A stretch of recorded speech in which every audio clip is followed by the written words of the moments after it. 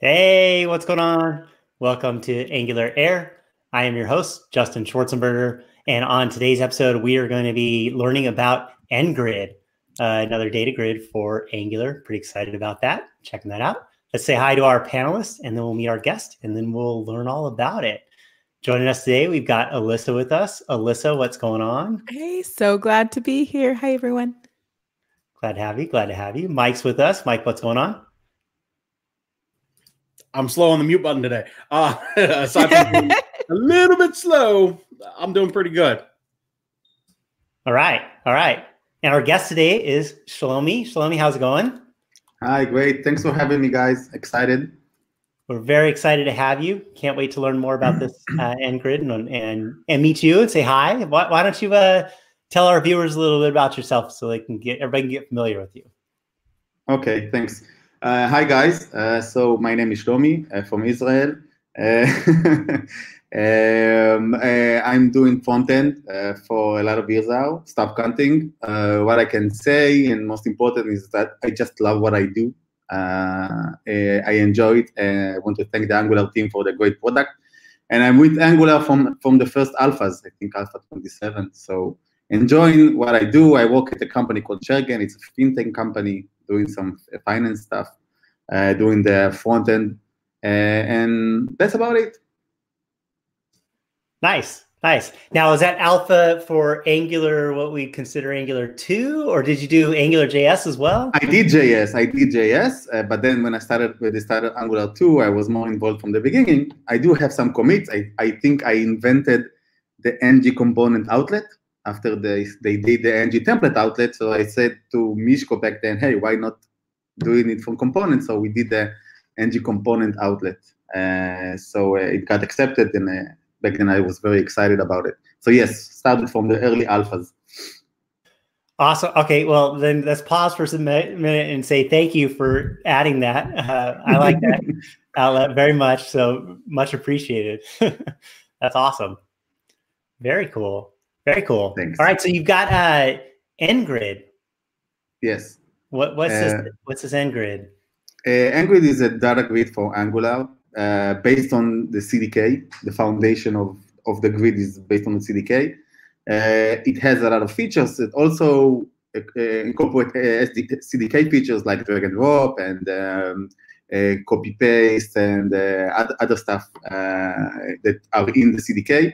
It is totally UI agnostic, so it comes with a material plugin, so you can use material design within the grid itself. But basically, you can add any grid, any styling that you want, if you Bootstrap or any other thing. And it comes with a SAS theming engine that you can use, very similar to Materials theming engine. So you can customize it as based on your needs.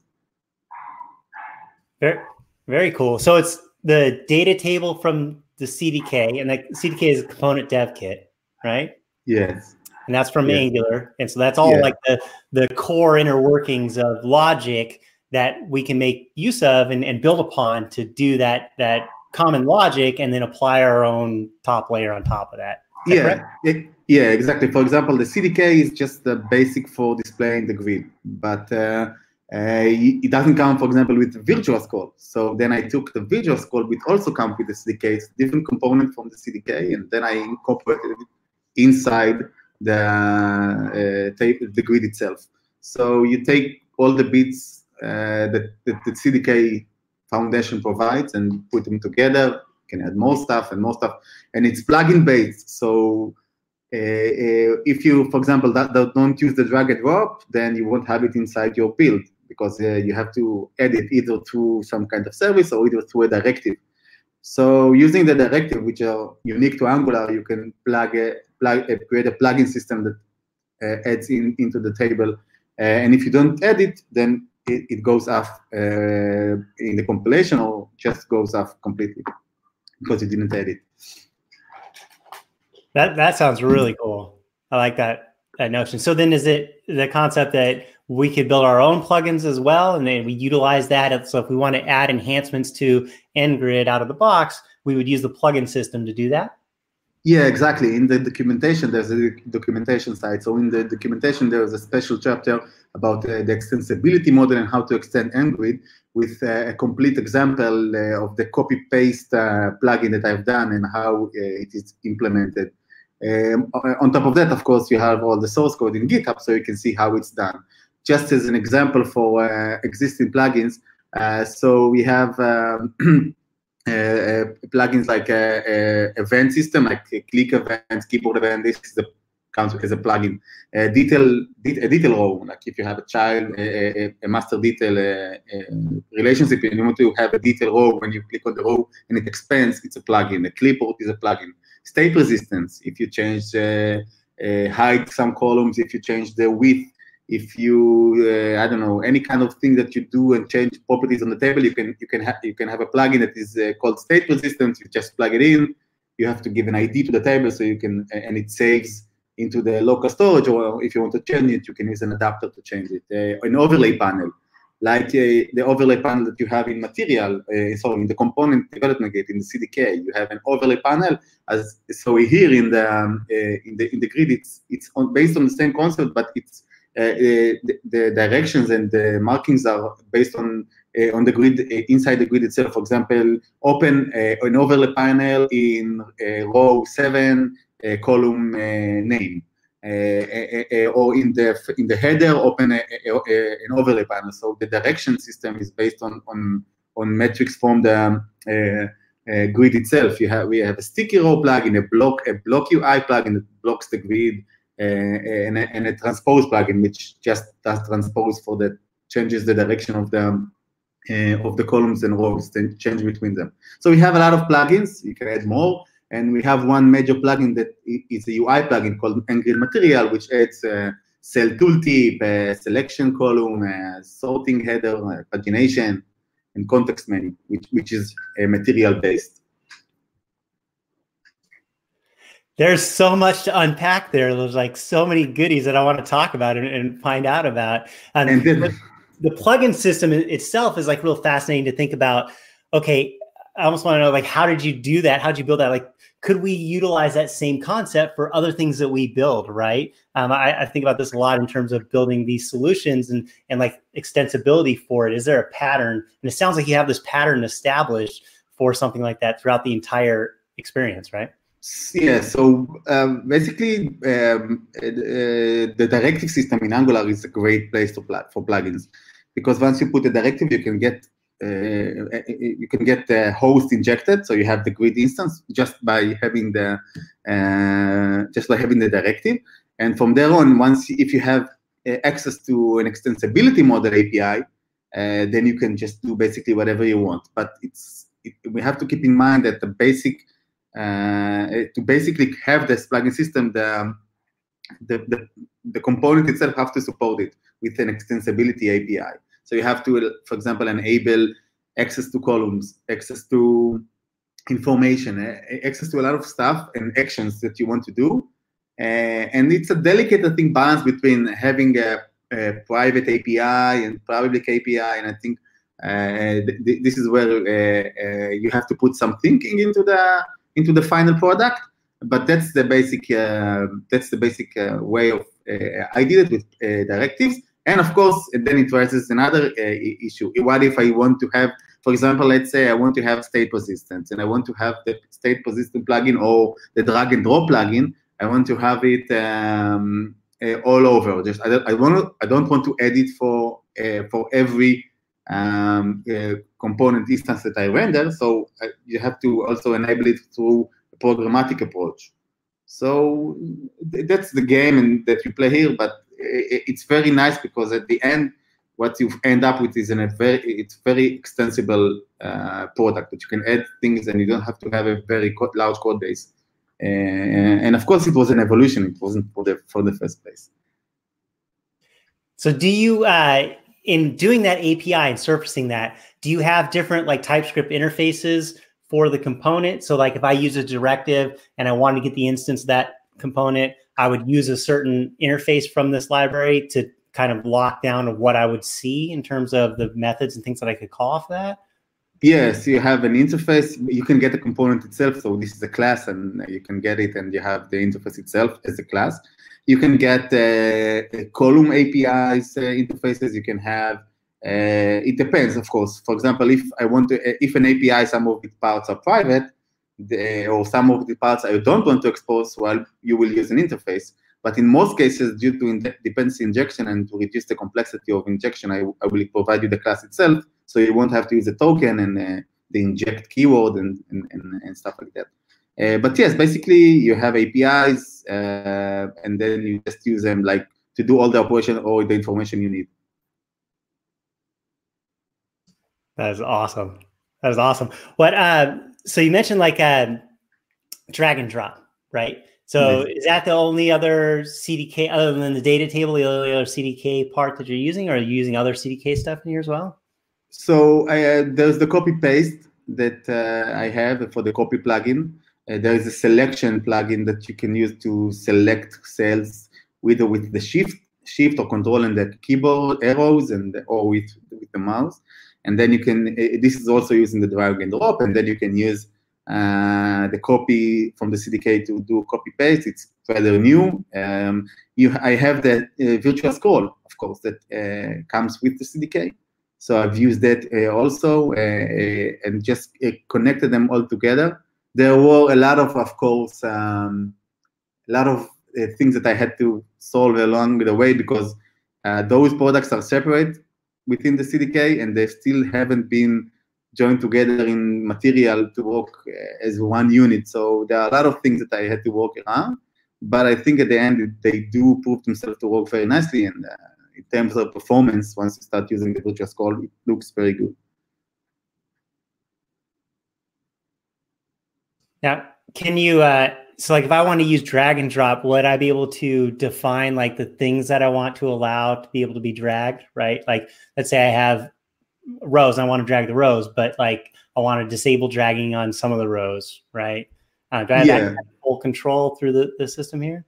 Yeah, so for rows, you can control what's the behavior. Like if something is dropped, then what to do to save the row or to automatically let the table or the grid handle that for you. And for columns, for example, because you have like header groups, you can say, okay, this column cannot leave the group, or this column is not draggable. So if a column is draggable but it cannot leave the group, you can only drag it within all of the columns that under that group, if it makes sense.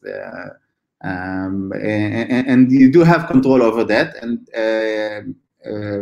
on rows, you can also, again, as I said, you can have control over what, in the event when it's dropped, if to let it drop or not let it drop and stuff like that.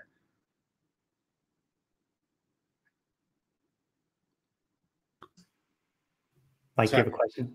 Yeah, I'm having trouble with the mute button today. I tried to mute myself and then I started talking. I was like, wait, I didn't unmute. Sorry. So there's a whole lot that goes into creating a data table. And because I've debated doing this as well, right? The CDK gives you a lot, but there's still a lot of things that you need to consider as you're implementing a grid on top of even the CDK that gives you a whole lot. So I'm curious more about the story. Well, not more, but I'm curious about the story about why to create this and to explore that a little bit of basically saying, I'm not doing anything today or for the next 16 months. So I'm going to go ahead and create a data table that everybody can use. Yeah, exactly. It's a great question. First of all, I have to say that people that just love what they do, they don't really have any good, sometimes they don't have a good motive behind their actions. Just, okay, let's do it because it's fun. And there's a challenge, and, you know, I can find tons of other reasons that are not logical or business-wise logical. But more specifically, when I started building it, it was about 2 years ago. And there wasn't a lot of grids out there, and not for Angular specifically. Of course, you have AG Grid and you have other JS native-based grids, But I wanted to have something that is natively Angular, and I started to explore some of the solutions. So there was one solution, AGX data table, I think, that we had issues with it because it mutated the object that you provided by adding properties, and then when we send it over REST, it had some issues for us, and we didn't want to have this unpredictability in our code. And then I started to see the CDK table, and of course, it has a lot of things inside, but a lot of the features, the rich features, were missing. As you said, a lot of stuff like copy paste or drag and drop and virtual scroll and other stuff that were missing. So I said, okay, let's try and do something about it. And one of the things that was missing for us, for me particularly, was the way that declarative programming, like having to put a lot of things inside the grid, inside the content of the grid, was over verbose. For example, if you wanted to describe your columns, you have to do it in the declarative way. A lot of templates have to go, okay, this is column A, this is column B, this is column C within every grid. If you have 20 pages, for each page, for each grid, you have to put the columns inside. And it also had an impact on reusability and refactoring. So I wanted a solution that says, okay, here's the grid. Let me describe an object that says this is the column list, this is how each column looks. Okay, this is type numeric, this is type currency, this is type flag or country. So and then in one location, I can describe the template for a column of the type country that shows a flag based on the Unicode. So you have the ISO code, of the country, like USA or US, and from that you can show a PNG of a flag. And you just put it in one place and says in a column, okay, it's of type country, and it will show the country for you. And I've created a register service that it works like the dependency injection system. So you have one global register in your app, and then if you put templates inside it, then you have them available for all the grids within the application. And of course, if you want to overwrite it, just put one inside your end grid within it, and because every grid has its own register service, it will use that, and if it doesn't exist, it will search up the tree based on the dependency injection system. So I think the grid is using a lot of Angular's I think best sellers, which is directive and the dependency injection that comes built in, and uses them to provide an easier way to use the grid itself.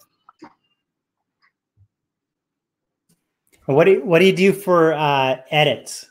Like, would we be building our own form implementation and then providing that to the grid, or does it have something built in to like leverage reactive forms or template-driven forms, something like that? So the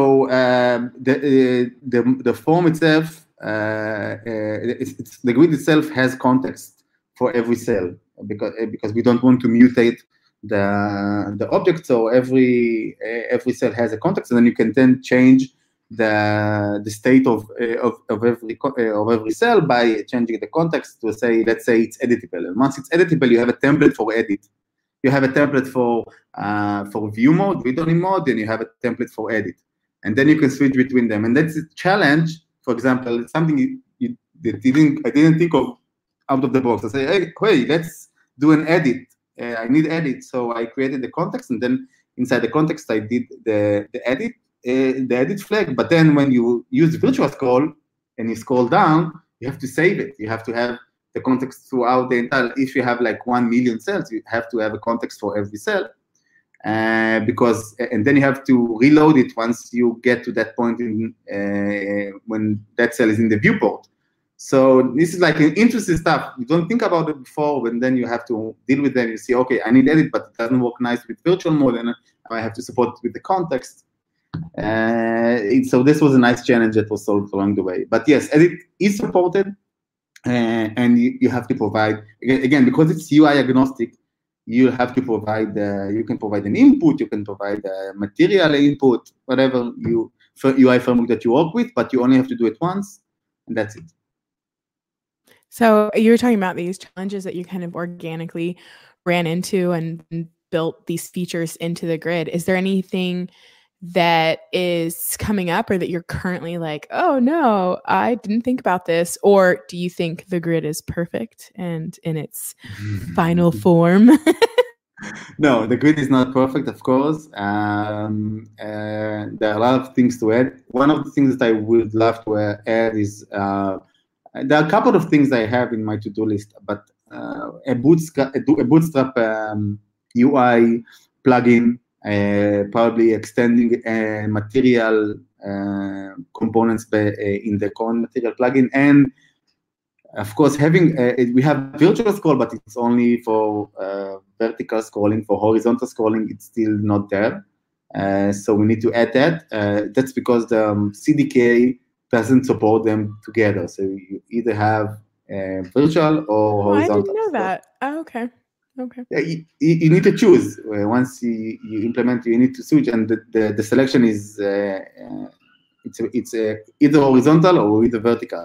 You can only choose one value there. So I have to probably come up with two virtual scrolls, one wrapping the other. So this was a bit more complicated. It still is complicated, so I have to probably work on it in the future. But it wasn't the main concern. Vertical scrolling was much more urgent when I started building, so I chose vertical. But a lot of stuff, I mean, and those are the things that I thought of.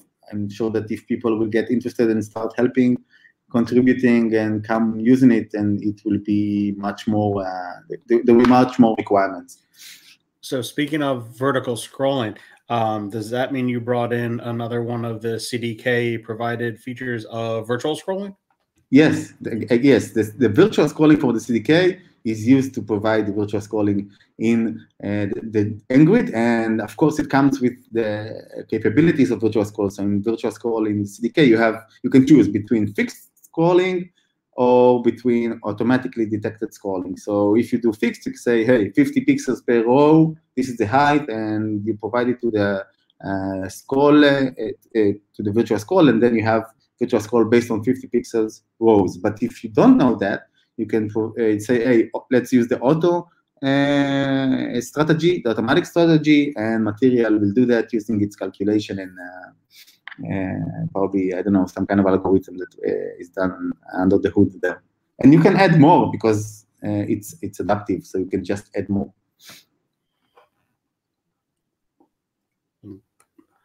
But that's definitely a big challenge when you're talking about doing data tables and as the data gets larger, right? Keeping it performant, right? Yeah. What other type of, did that solve like all the performance issues, or have you run into other things that you had to solve as well? So yeah, once you have virtual scrolling, you have a lot of things getting more easily done for you. But it doesn't solve the entire issue. One of the things that bothered me was, and again, it's not that important, but once you do the scrolling, it turns out that the browsers, they want to do it using the GPU. They want to do GPU rendering, and once you go GPU rendering, you do 60 FPS no matter what. The browser will render 60 frames per second when doing the scrolls. So it turns out that if you do a fast scroll and you have a lot of rows, you'll see a blank space in the grid content. And this is happening in a lot of grids. It's not specific to my grid. It happens on HGrid and other stuff, other places. Because again, the problem comes from the place that the browser that wants to do GPU rendering. And it's good that it does with GPU rendering because you get a smooth experience, but you don't get the rendering just until you get to the final part of the scroll. And this is because it happens like you render 50 rows. Let's say you have 50 rows, you render 50 rows, and just before finishing, you have 50 rows next, and then the other 50 rows. And you soon get out to a position where neither of the 50 rows that you render will appear in the next, because you have a jump like 50, then from 200, then you jump a lot out of the more of the viewport. Then you have a buffer. Then you have the buffer for.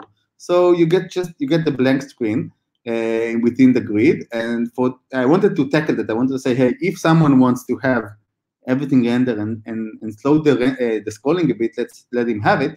So I calculate the FPS, and you can put a threshold and say, hey, until 20 FPS, that's fine experience for me. Let it scroll.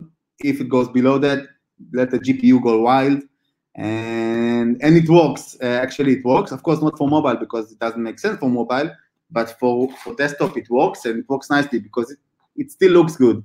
And that's the final. Yeah, I was playing with your virtual scrolling right now on your demos.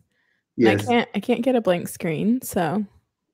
Yeah, probably because you're using a small like if you go to the homepage and you have like in the viewport you have like 7 rows showing, so it's rendering very fast, so it's very hard to do that. But if go to the selected demo and go to the virtual scroll performance, and if you have a large screen and you have a lot of rows rendered, you'll see that that's when it happens. Okay.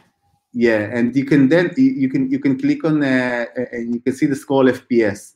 And see that you have it, you have the scroll showing, and then on the top you can see that you have 3 modes. You have a passive mode, a blocking mode, and a threshold mode. And a passive mode says, okay, let the GPU go wild. If you do fast scrolling, then you will see blank screen, and if you go to a blocking mode, you will never get the blank screen. But you'll have slower scrolling if you manage to get there. I can share the screen and show it if you want, Justin, if that's okay.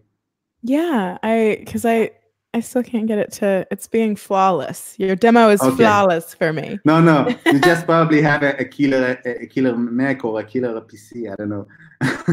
But let me share and I'll show you what I mean. Of course, you won't see a smooth scrolling because it's a video. But let me know when you see my screen. Okay. Yeah. Great. Okay, so this is a passive mode. So if I do fast scrolling, you can see the blank screen. Okay. Yeah, you have to be very fast. Now I don't have my mouse here, but if you have a wheel, you will definitely see it. If you have a wheel that goes crazy, I have a Logitech mouse, and you can let it roll like crazy, and then you will see it. But this is with the touchpad, and you see just about the end it starts showing. Now I can do a blocking mode. And in a blocking mode, it doesn't let it go. You see, because.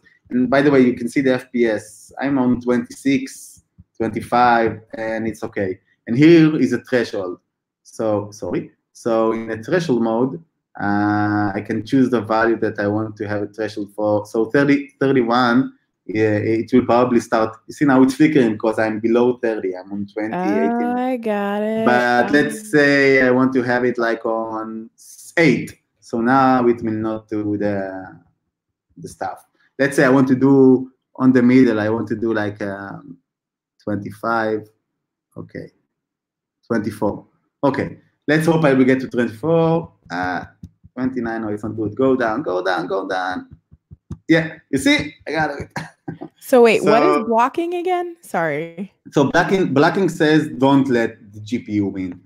Every time, so I get control over the mouse events, and then I just stop mouse event from going forward until the rendering is done. In this case, in passive mode, when you see a blank screen, the rendering of the rows is not done, and then there is a request for the next render, and so it gets canceled, and then you see a blank, nothing rendered. Basically, what happens is that, like, take for example this row, okay, the row 7658. So when it gets rendered on the top, like let's say like here in this place when I marked it, and it's out of the viewport of the. Once it gets rendered, it's out of the viewport of the grid, because remember it's virtual scrolling. So it's being positioned at the top where I highlighted and my mouse is currently is. So you just don't see it. This is why you see blank screen. And I just prevent that. I say, okay, don't go to the next scroll event until I render it. And then what happens is that you get a smooth experience with a lower frame rate, of course. It's 20, 25, it depends on your PC. And because you don't want to be dependent on people's computers and their power, because you don't know, a lot of people have different computers. You can put a threshold and say, okay, 50, 20, it's a good enough experience for me. Above that, go and add a GPU. Oh, okay.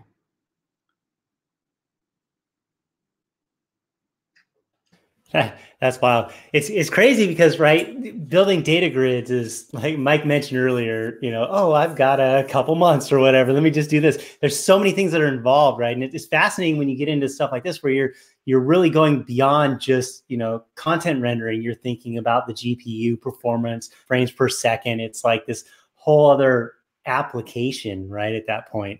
But it's these things that need to be solved because they're all that part of that user experience, right? That come into play with rendering all this information. Exactly. But I have to say that it helps when you have the CDK, because, Einstein was going over to reach the achievement based on Newton's work. So for me, I was able to build this grid based on the CDK. Otherwise, I have to tackle with other more complex stuff in the deep. So, it helps to have those foundations and knowing that they are getting taken care of when they have issues, and then I can use their work to extend it and provide a more rich feature product. Yeah, it's definitely like a layered effect. And that, because everything that you've implemented, if somebody wants to build a data table based off of the CDK, all the things you've done, or at least a lot of them, depending upon what feature set somebody would need, somebody has to spend the time and actually implement all of those things, versus saying, all right, I know I want to do something that's not material because they have their own data table there, whether or not that satisfies their needs stylistically or functionality wise. And then I go back to the CDK, and yeah, it's an incredible base and it really helps, but it's not drop in and start using right away. There's stuff that you need to do in order to get that to work and to get it working properly, as well as adding other functionality. So then people, like users and developers, need to decide, hey, is that work that I want to take on myself, or do I want to stand on the shoulder of giants to say, hey, Shlomi's created this amazing NGrid, let's go ahead and use that, and I've got all the functionality that I need, and therefore I can get back to adding features for my users. Exactly. And I like that layered approach. The community says thank you. Not that I speak for everybody in the community, but a portion of the community, whether or not that's 1% or 99%, I'm not saying, but thank you. Well, and then like this performance thing, right, is another thing. Like you may find another grid that's out there that doesn't do this part, right? So then even if you're using some other grid, you may still have to implement things like this to solve these scenarios, right? So yeah it's even more exciting to have that already part of it. By the way, if I take the moment to, one of the things, for example, that I've tackled is with the CDK, and that may be something that can pass on to the material or the CDK team, is that a lot of things in the CDK are, the modifiers are private. And that's good. Especially in material, when you have components, that's good to have them private because you want to define the way the usage is in a very specific way, because this is meant to be working in a certain way.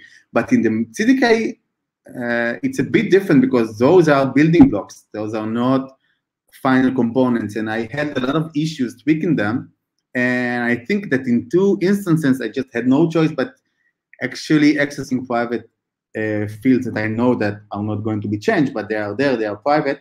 And I think that maybe they will have to be like protected or something. So people that inherit those components can, take the behavior and change it a bit. Especially, I think it was in the CDK virtual scroll and in the CDK drag and drop, because you want to allow certain behaviors. For example, if I drag a header, it might be completely outside the scope of the area that I want to drag it to. Maybe they are not in the same hierarchy DOM-wise, and then I have to take him to a different place. And then you can, with the CDK drag and drop, you cannot reach those places.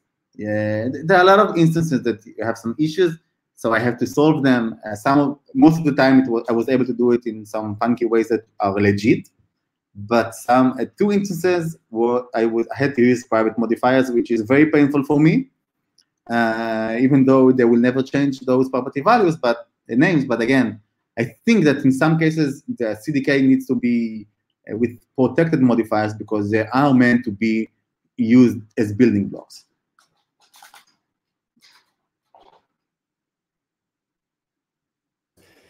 Yeah, it's interesting. I wonder, are those things that you're going to look at in terms of trying to talk to the team and figure out if those could get changed, or if those are something that maybe somebody could submit PRs for? I did try to put to open some issues. I do have a lot of issues in the material repository. I think that they are focused mainly, especially with Ivy coming. I think they are focused more on transforming material to Ivy and working with the native JavaScript components. So there are a lot of work's been done there. So I don't think, I mean, those are more design discussions that I don't have access to and I don't participate in. But I did mention it sometimes. You know, it's hard to explain it. Like now we have a video and I can show you the examples, but sometimes it's hard to express yourself over. I mean, for me personally, sometimes it's very hard to express or to be getting heard through the issues. So sometimes it works, sometimes it doesn't, but that's okay, I guess. Maybe you could always just say, remember that ng component template thing? Kind of help out with that. Maybe that could help me. For sure. Yeah, so, I think it's long forgotten. You know, it's ages ago. A lot of things, a lot of water under the bridge since then. You already used up all those credits, right? Yeah. Awesome.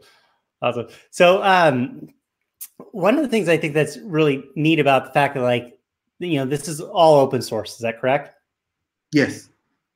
Yeah, is like, and we talked about it earlier with the implementation of this plugin system, right? There's so many things that we can learn by even viewing how you've implemented it or how this product has been implemented, right? That it's not just about the grid, but there's patterns and things that we can come in and view the source because it's open source and see how you did these things and say, hey, maybe we could apply that same thing to this thing I'm building over here, which is not a data grid, but it's a pattern that wow, you solved how to do that. And that's very elegant, you know, that's really cool.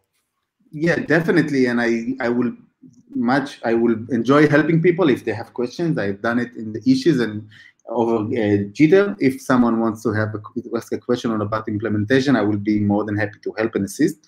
It can lead to contribution, and even if it doesn't, I love talking about these things, and I love having discussions. So that will be great. I also want to mention that the grid itself, there is a documentation site, and that site is also built within the repository. It uses the same approach for the Angular documentation site, Angular.io, but Angular uses the Jenny or the Gun, I don't know how to pronounce it, but I think the Jenny, and I'm using the same approach but with Webpack. So you have like Markdown files, and you have some special Markdown on that Markdown file that you can use to inject components. Wow, you got fancy with it. yeah. Because it's very easy with Webpack. You see, you just have to build the transformer and then some TypeScript modification, and it just works.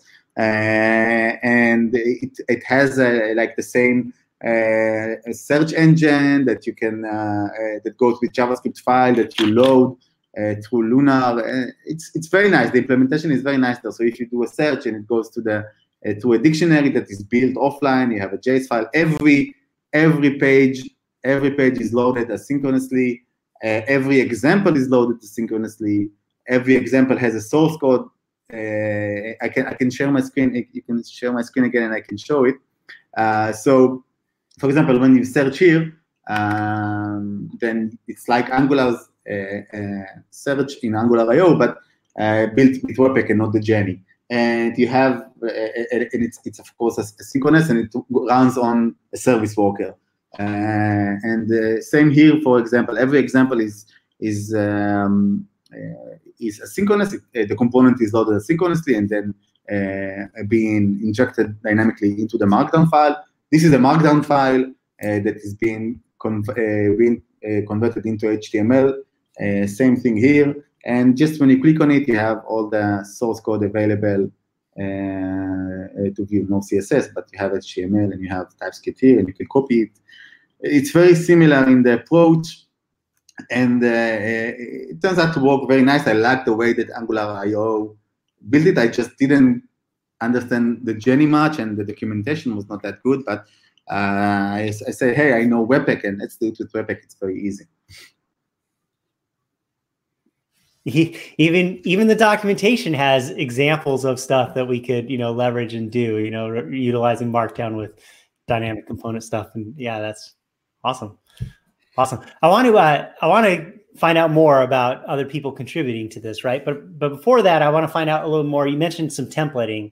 I think you mentioned some CSS stuff and the ability to do some styling stuff with the grid. Yeah, again, if you can show the screen, I will show. So first of all, you have, as I said before, you have the extending ngrid example. So here you can see how to use the extensibility model with an example step by step, which of course also has a source code, and you can go into the GitHub and see the source code, but then this is how you do copy paste within the grid. And for theming, we have a special section here that explains exactly how you do theming.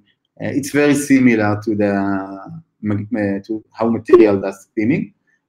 So you can import directly a CSS file directly, which is pre-built. You have like a dark theme and a light theme, and you can have, and if you use Material, you can use the Material theme, which is here. Then you have like the same Material themes that exist today. Then I have built for them matching Material themes for the grid.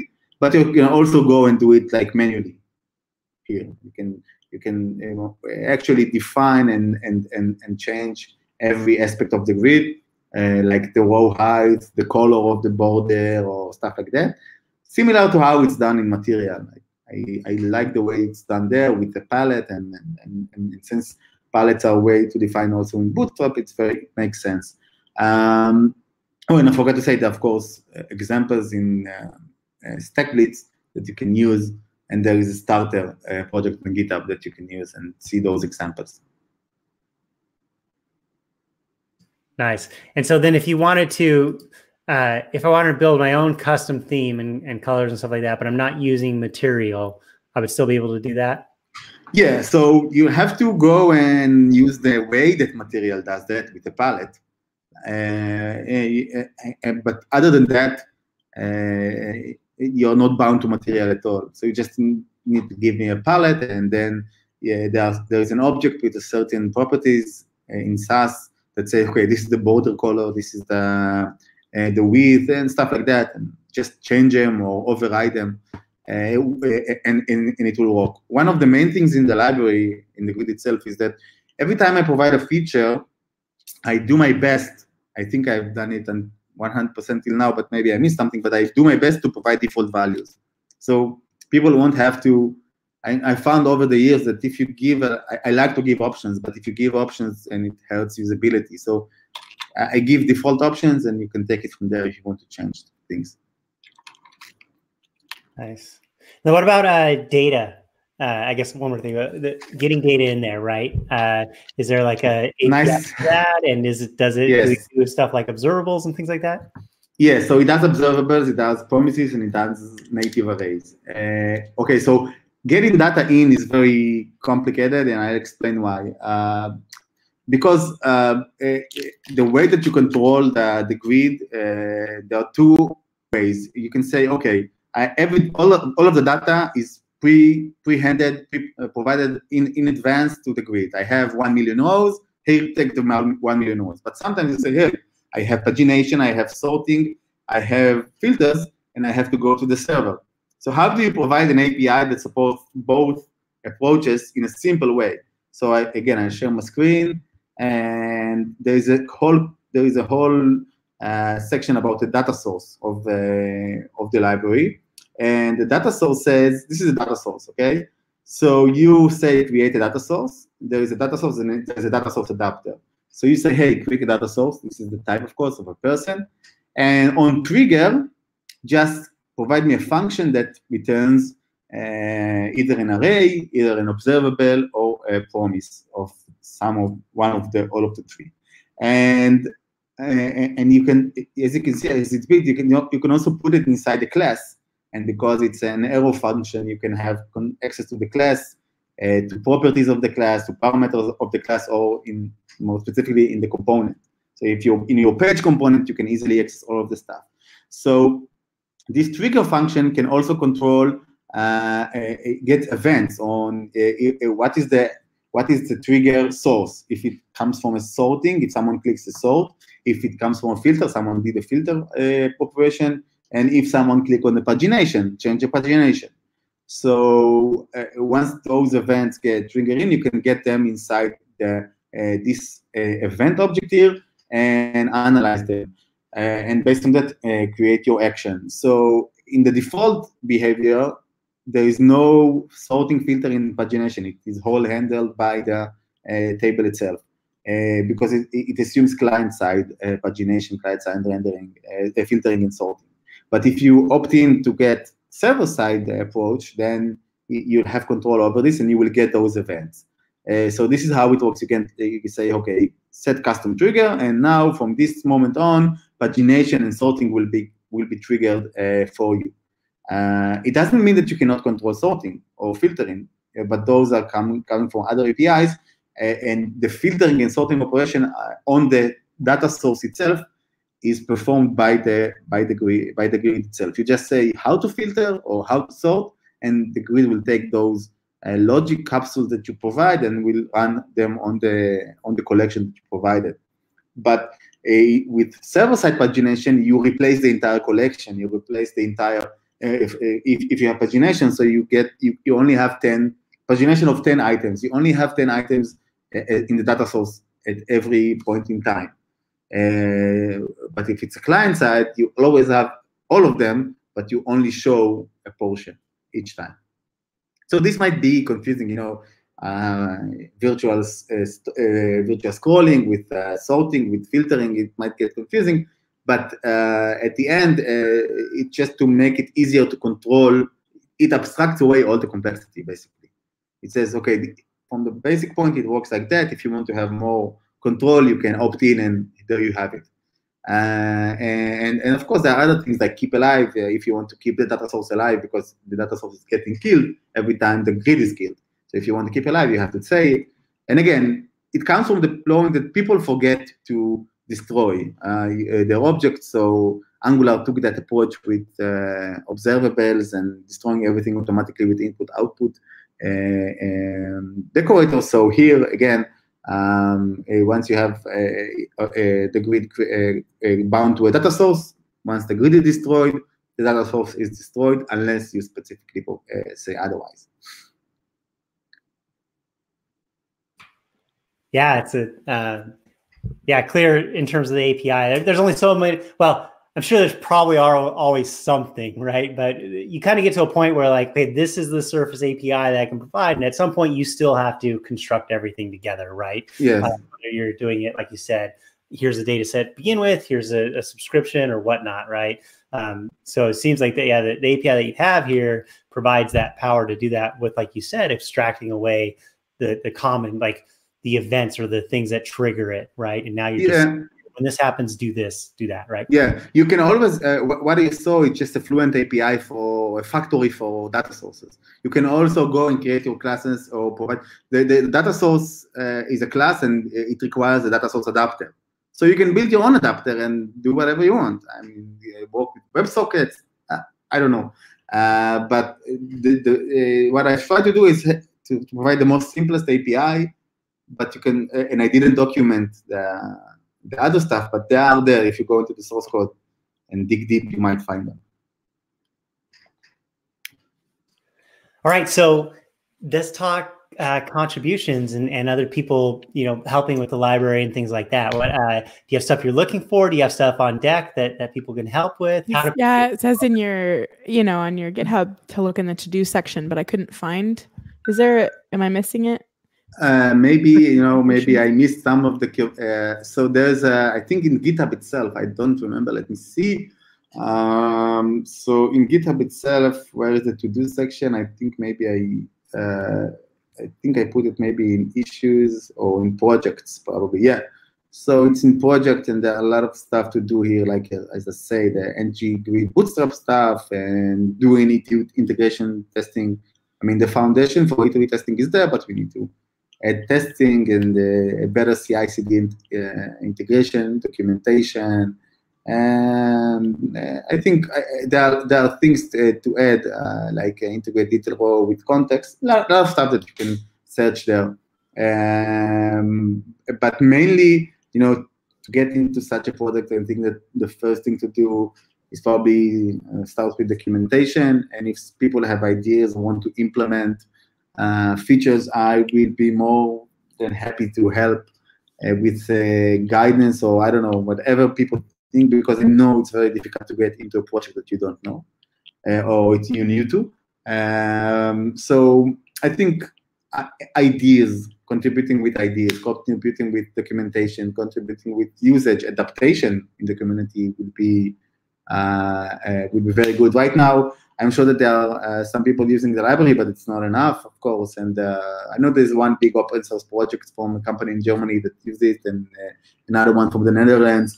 But I think if more people will use it and it will get more traction, then more people will jump in to help and start with documentation, issues, PRs. Everything is welcome. And if you want to learn, I think it's a great place to learn. I mean, I can only testify on myself, but I think it's a great place to start in learning. Some of the things are more advanced, some are more simple, and I'm always happy to help. Yeah, and in terms of people using it, right? We've taken a look at it. It looks pretty feature full, right? I mean, is it ready for people to start using it out there in their products and things like that? And yes, definitely. We're using it in production in our company. I've used it in other projects, but we have it in production. There is another company that I found out, by the way, that using it through the used by feature of GitHub. So it's called OpenSlides. They have an agenda and a conference management system that you can manage conference with. They're based in Germany, and they are also using it in their product. So yes, it is used in production, and people can definitely use it. I still didn't put it on 1.0 because I am just waiting for more adoption. Just I don't know why. There's no actual reason. It can be 1.0, but I was told by friends that it's a psychological thing and I should do it right now, but because then we get more adoption. But right now it's on RC9, and it's stable for a lot of time, and I don't get much issues actually. And we use it in our company, and there's this other company that uses it, and they also are in production. So I guess it's pretty solid. But if more people will use it and there are issues, I'm here to help and solve them. And so it has dependency on the CDK and Angular. Are there other dependencies that? One more dependency that is the resize observable. So you can react to resizes in columns. This is the one that also used in AG-Grid, I think. So I'm not sure they're using it. Maybe it's native, but it's a very small library. It's a polyfill for resize observable. I think the resize observable exists in the Chrome, but not in other places. But it's a small polyfill for that, and that's it. CDK and the resize observable. Very nice. Very nice. Okay, so extra credit question. I don't expect this to be there, but maybe it is. So, but I don't want to put any pressure on you if it isn't. Is there like an ng add schematic so somebody can add it there, or is it just not there right now? I have internal schematic for the development process, but I don't have an ng add schematic. I probably should do one. I didn't have the time to, but no, there isn't. But I know that adding one will be very, very helpful for adoption from people. But yes, you're right. Well, maybe that's a contribution that somebody can make to the definitely, project, right? Definitely. Help on it or what have you as an issue. Open an issue, yeah. Yeah. Great. Very cool. All right. Well, we're getting to the top of the hour. Is there any last bits that you want to include on NGrid or anything like that we want to mention? I think we covered most of it. I just want to thank you guys again for the opportunity to speak and to get being heard. Very big thank you, and for your contribution as well. Not just mine, for you, the community. In this time, not 1%, 99%. Thank you. So I want to express my thanks again. And Shai was in the audience saying dash to you. So. And thank Shai, which is a great help. And if talking about community and contribution to community, this is the guy. I just approached him, and he connected between me and Justin. And I think this is the way things should work, and this is how the community should work. So thank you, Shai, for your contribution to NGrid and to community, Angular community in general.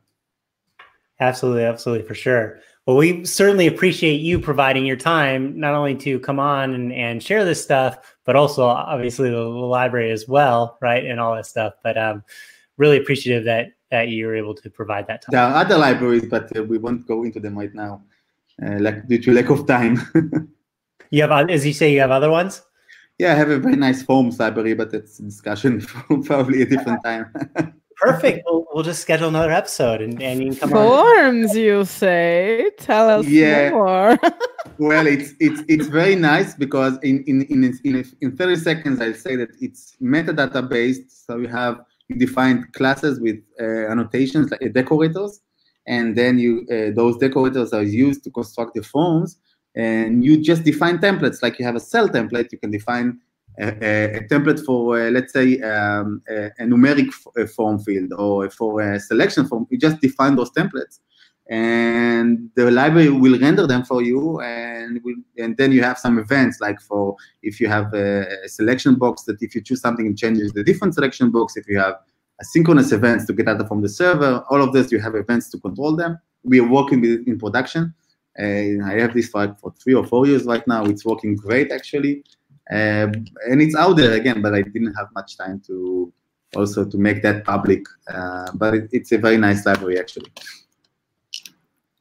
Okay, well, we'll provide the platform again for you. If you'd like to talk about that, you're more than welcome to join us, and we can plan an episode on that if you'd like. Great. Thanks. Awesome. Let's do some quick picks. If anybody has any picks, and then we'll wrap it up. Let's check our panelists first. Mike, I heard a rumor that somebody was going live tonight. Is that true? Is this true?